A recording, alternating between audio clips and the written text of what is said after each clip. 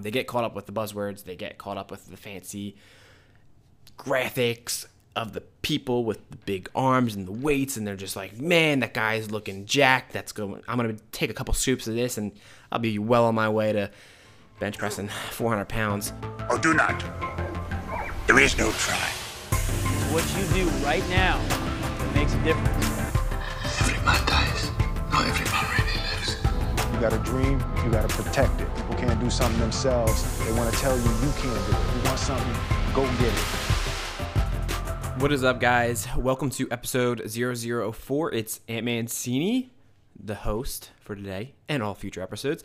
Today we're going to talk about supplementation and a couple of questions that I normally get or have gotten a lot in the past, and just a couple of things that I want to cover that I think can help you when you are deciding whether or not you should purchase a supplement, or if you need to be supplementing your diet with your health and fitness goals. And so I'm going to go over a couple of these questions and, at least my experiences and my insights onto these particular questions. And additionally, I'm going to give you a little bit of a checklist for if you're deciding to purchase a supplement, or before you do purchase, to make sure you're doing the right thing, you're buying the right product, and or if you even need it. So with that said, let's jump right on in, guys and girls. All right, what is up, guys? It's Ant, again, Mancini. And supplementation is one of those things that I think a lot of people get confused about or are misled by a number of things like mass media, influencers, the news. Just there's a bunch of, I think, fallacies out there when it comes to supplementation and whether or not it's a good thing and if most people need it. Supplementation, right? All right, here are a couple of the questions that I've been asked over time by clients, family members, and friends, and we're just gonna kind of blow right through these. This might be a shorter episode, but I just want to give you this information so you can go and make a better informed decision before purchasing supplements or deciding if you need to supplement at all. So the first question is, can supplements make up for a crappy diet? I've been asked this a lot in the past and sometimes in the present, not presence. And I've been asked it in a variety of ways. And the blanket answer is no. Supplementation won't make up for a poor diet, because the fact of the matter is, at least in my mind, and I'm sure in a lot of other health professionals, that supplementation isn't there to make up for a poor diet or to help you reach your goal faster or act as a shortcut. It's essentially the icing on the cake, meaning you should already have good, strong nutrition habits in place, and it can just be an extra source of help. It can act as a catalyst to further push you along, but the truth is that it won't be an effective shortcut for anybody. And I'm not talking about steroids. We're not going to dive into that. That could be a whole nother podcast episode. I think a lot of people think sometimes they push the two together. They think supplementation. They see these crazy athletic or jacked people on social media, and they immediately jump to steroids and thinking that it's an end-all be-all. We're not going to touch on that. I'm talking about just general supplementation, vitamins, minerals, post-workout, pre-workout things that you can purchase in a store, GNC, Amazon, bodybuilding.com, all of these places. And so to kind of circle back to the question at hand, think of supplementation as the icing on the cake. You need to first understand general nutrition, what works for you, your body, your goals, and then from there, deciding whether or not you even need supplementation. And this is jumping ahead, but I'm going to talk about kind of who can benefit from supplementing their diet and their health goals. And then I'm not going to say like who should stay away from it. Let me preface with this is that I'm not a doctor, right? So consult a doctor or a registered dietitian before you do anything or purchase any supplements or decide that you think you might need one. I'm putting that out there. This is just my experiences with how purchasing and experimenting with different supplements. So just keep that in mind, and it says that on every single product you might ever purchase.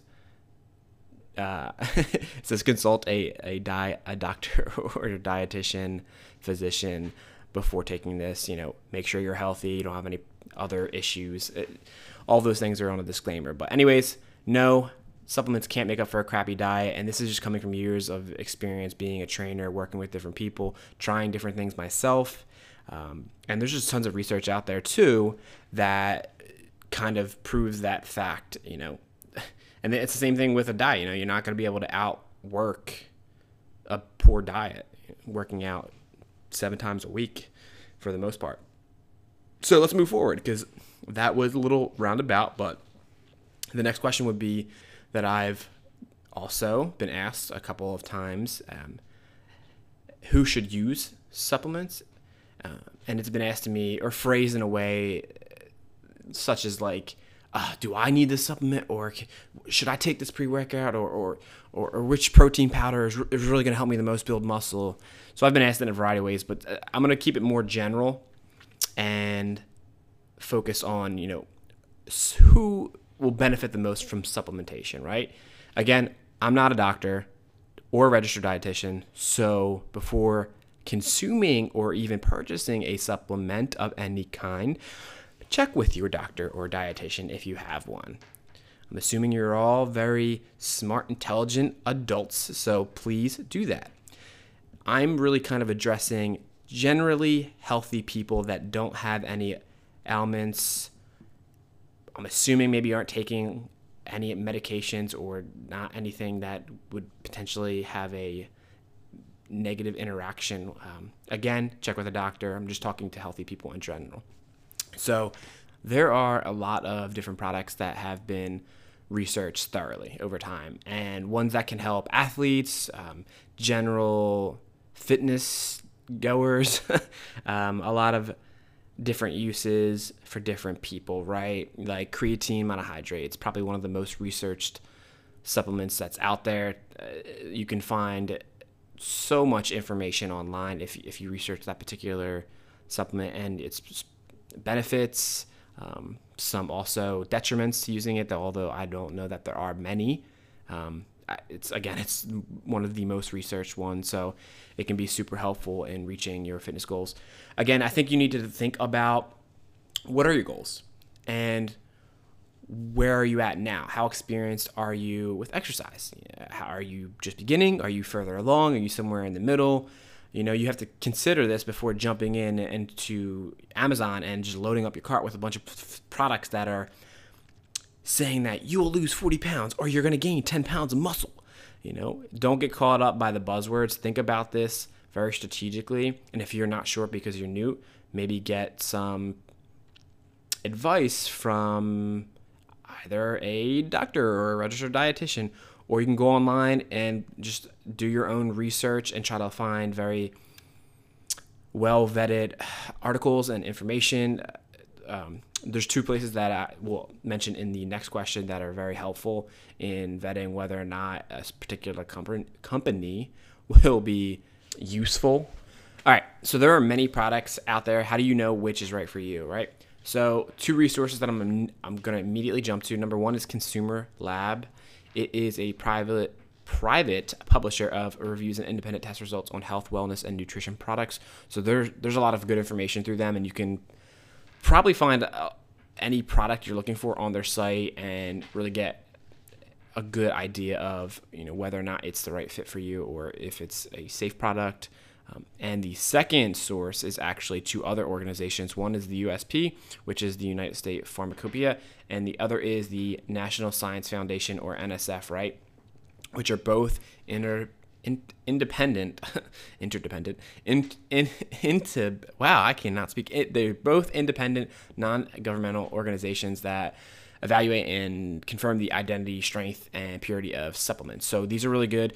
Definitely want to check out both of those for potential resources when you're just trying to determine whether or not a product is worth purchasing. And that's actually going to end up leading me to my checklist, right? So there's a general checklist that I have before I purchase any supplement, and this has worked for me in the past, and it's not an exhaustive list, but it's definitely worth looking into. So There's only 4 things on there right now. I'm sure it'll grow in time, but number 1 is check the nutrition label on the back of the product, right? Seems commonsensical, but a lot of people don't know to do that, or they don't know what to look for.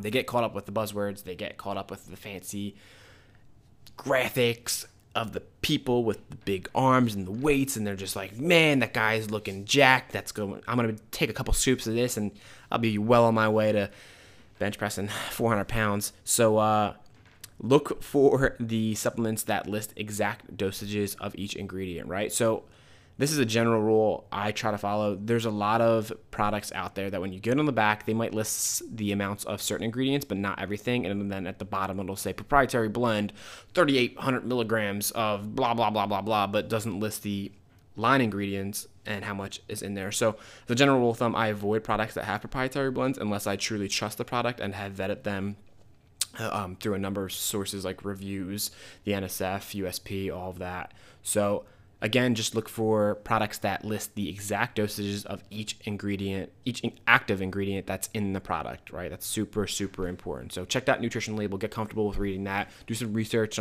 on, understanding what you're looking at. Second one is going to be read the inactive ingredient section of the nutrition label, right? This is typically at the bottom of the label in much smaller text. Just my rule for this is not to dive too deep into this because there's a lot that you can look into, a lot of chemicals that most people aren't going to understand. There's a lot of chemicals that I don't even fully understand, I'm not aware of. What I look for is an excessive amount of artificial coloring agents. And I also look for just an excessive amount of inactive ingredients. And if I see anything that kind of looks off to me, I'll do my research to figure out what that is, why that's in there. So generally, if you find a product that has maybe like 2 or 3 inactive ingredients, that's probably going to be a safer product in the long run. So that's something to definitely look into as well. I don't think a lot of people think about that. Actually, that's something to look into with food products as well. So check out those inactive ingredients at the bottom of the nutrition label. The second one is look for a USP and NSF stamp of approval. This is not on a lot of products that I've personally seen, but they are out there. And the USP and the NSF are what I just previously mentioned. That's the United States Pharmacopoeia and the National Science Foundation, which are both going to be super helpful in determining whether or not that product has been confirmed, the identity of the product, right? The ingredients, the strength, and the purity of those ingredients in those supplements. So those are good stamps. If you see them on there, that's typically probably a better product, safer product. It's probably got better reviews. I generally try to look for those on a lot of vitamin and minerals at least. And then the last item on the checklist before purchasing a supplement is to search for reviews on various platforms. I've done this in the past and I still do this today. I'm kind of a creature of habit, so I tend to stay with something that I've found that works for me. I tend to stay with my products. I'm pretty loyal to my brands, and once I found something I like. But when I'm looking for something new or trying out a new product, which isn't that often, I will go and check a few major retailers like Amazon, GNC, bodybuilding.com, and a couple of the vitamin places. I will just go on their websites, and if I'm looking at one particular product, I'll look at it across all of these different retailers and try to look for consistency in the reviews. So that's what I'm trying to see. I'm trying to see if they all say that this is a 5-star product and all the customer reviews are pretty good. And on the same, what I actually really look for first is I go to see if there's a lot of negative reviews. And even if there aren't a lot of negative, like 1 or 2, 3-star reviews, I'll go to look at whatever there is. If there's like maybe a handful of 1 or 2-star reviews, then I'll read them. Because that'll typically provide insight into something that a lot of people don't tend to, they overlook, right? Those 1 or 2-star reviews could be something like crazy, like, I took this product, my heart rate skyrocketed it, and I just ended up passing out. I went to the ER. Avoid this at all costs. I'm just dramatizing. Wow. I'm just being dramatic with this to make a point, but the reason why I look at that is because it's just an added precaution, and then I will do further research using the other resources to kind of play devil's advocate to my own statement. Although I'm looking at these negative reviews, keep in mind you don't know the full extent of that situation or that person that's taking that product. You don't know if they had medical conditions, or they were on medications that interacted. Maybe it was just a bad review because they had a bad experience. So just keep that in mind. Search the reviews on these different platforms. Do your research. So those are only 3 of the questions. I've definitely gotten more. Maybe I'll do a future episode. This is going to be a shorter one today, but the 3 questions I covered are: can supplements make up for a crappy diet? No, they can't. You have to have a good, solid exercise routine in place, strength training.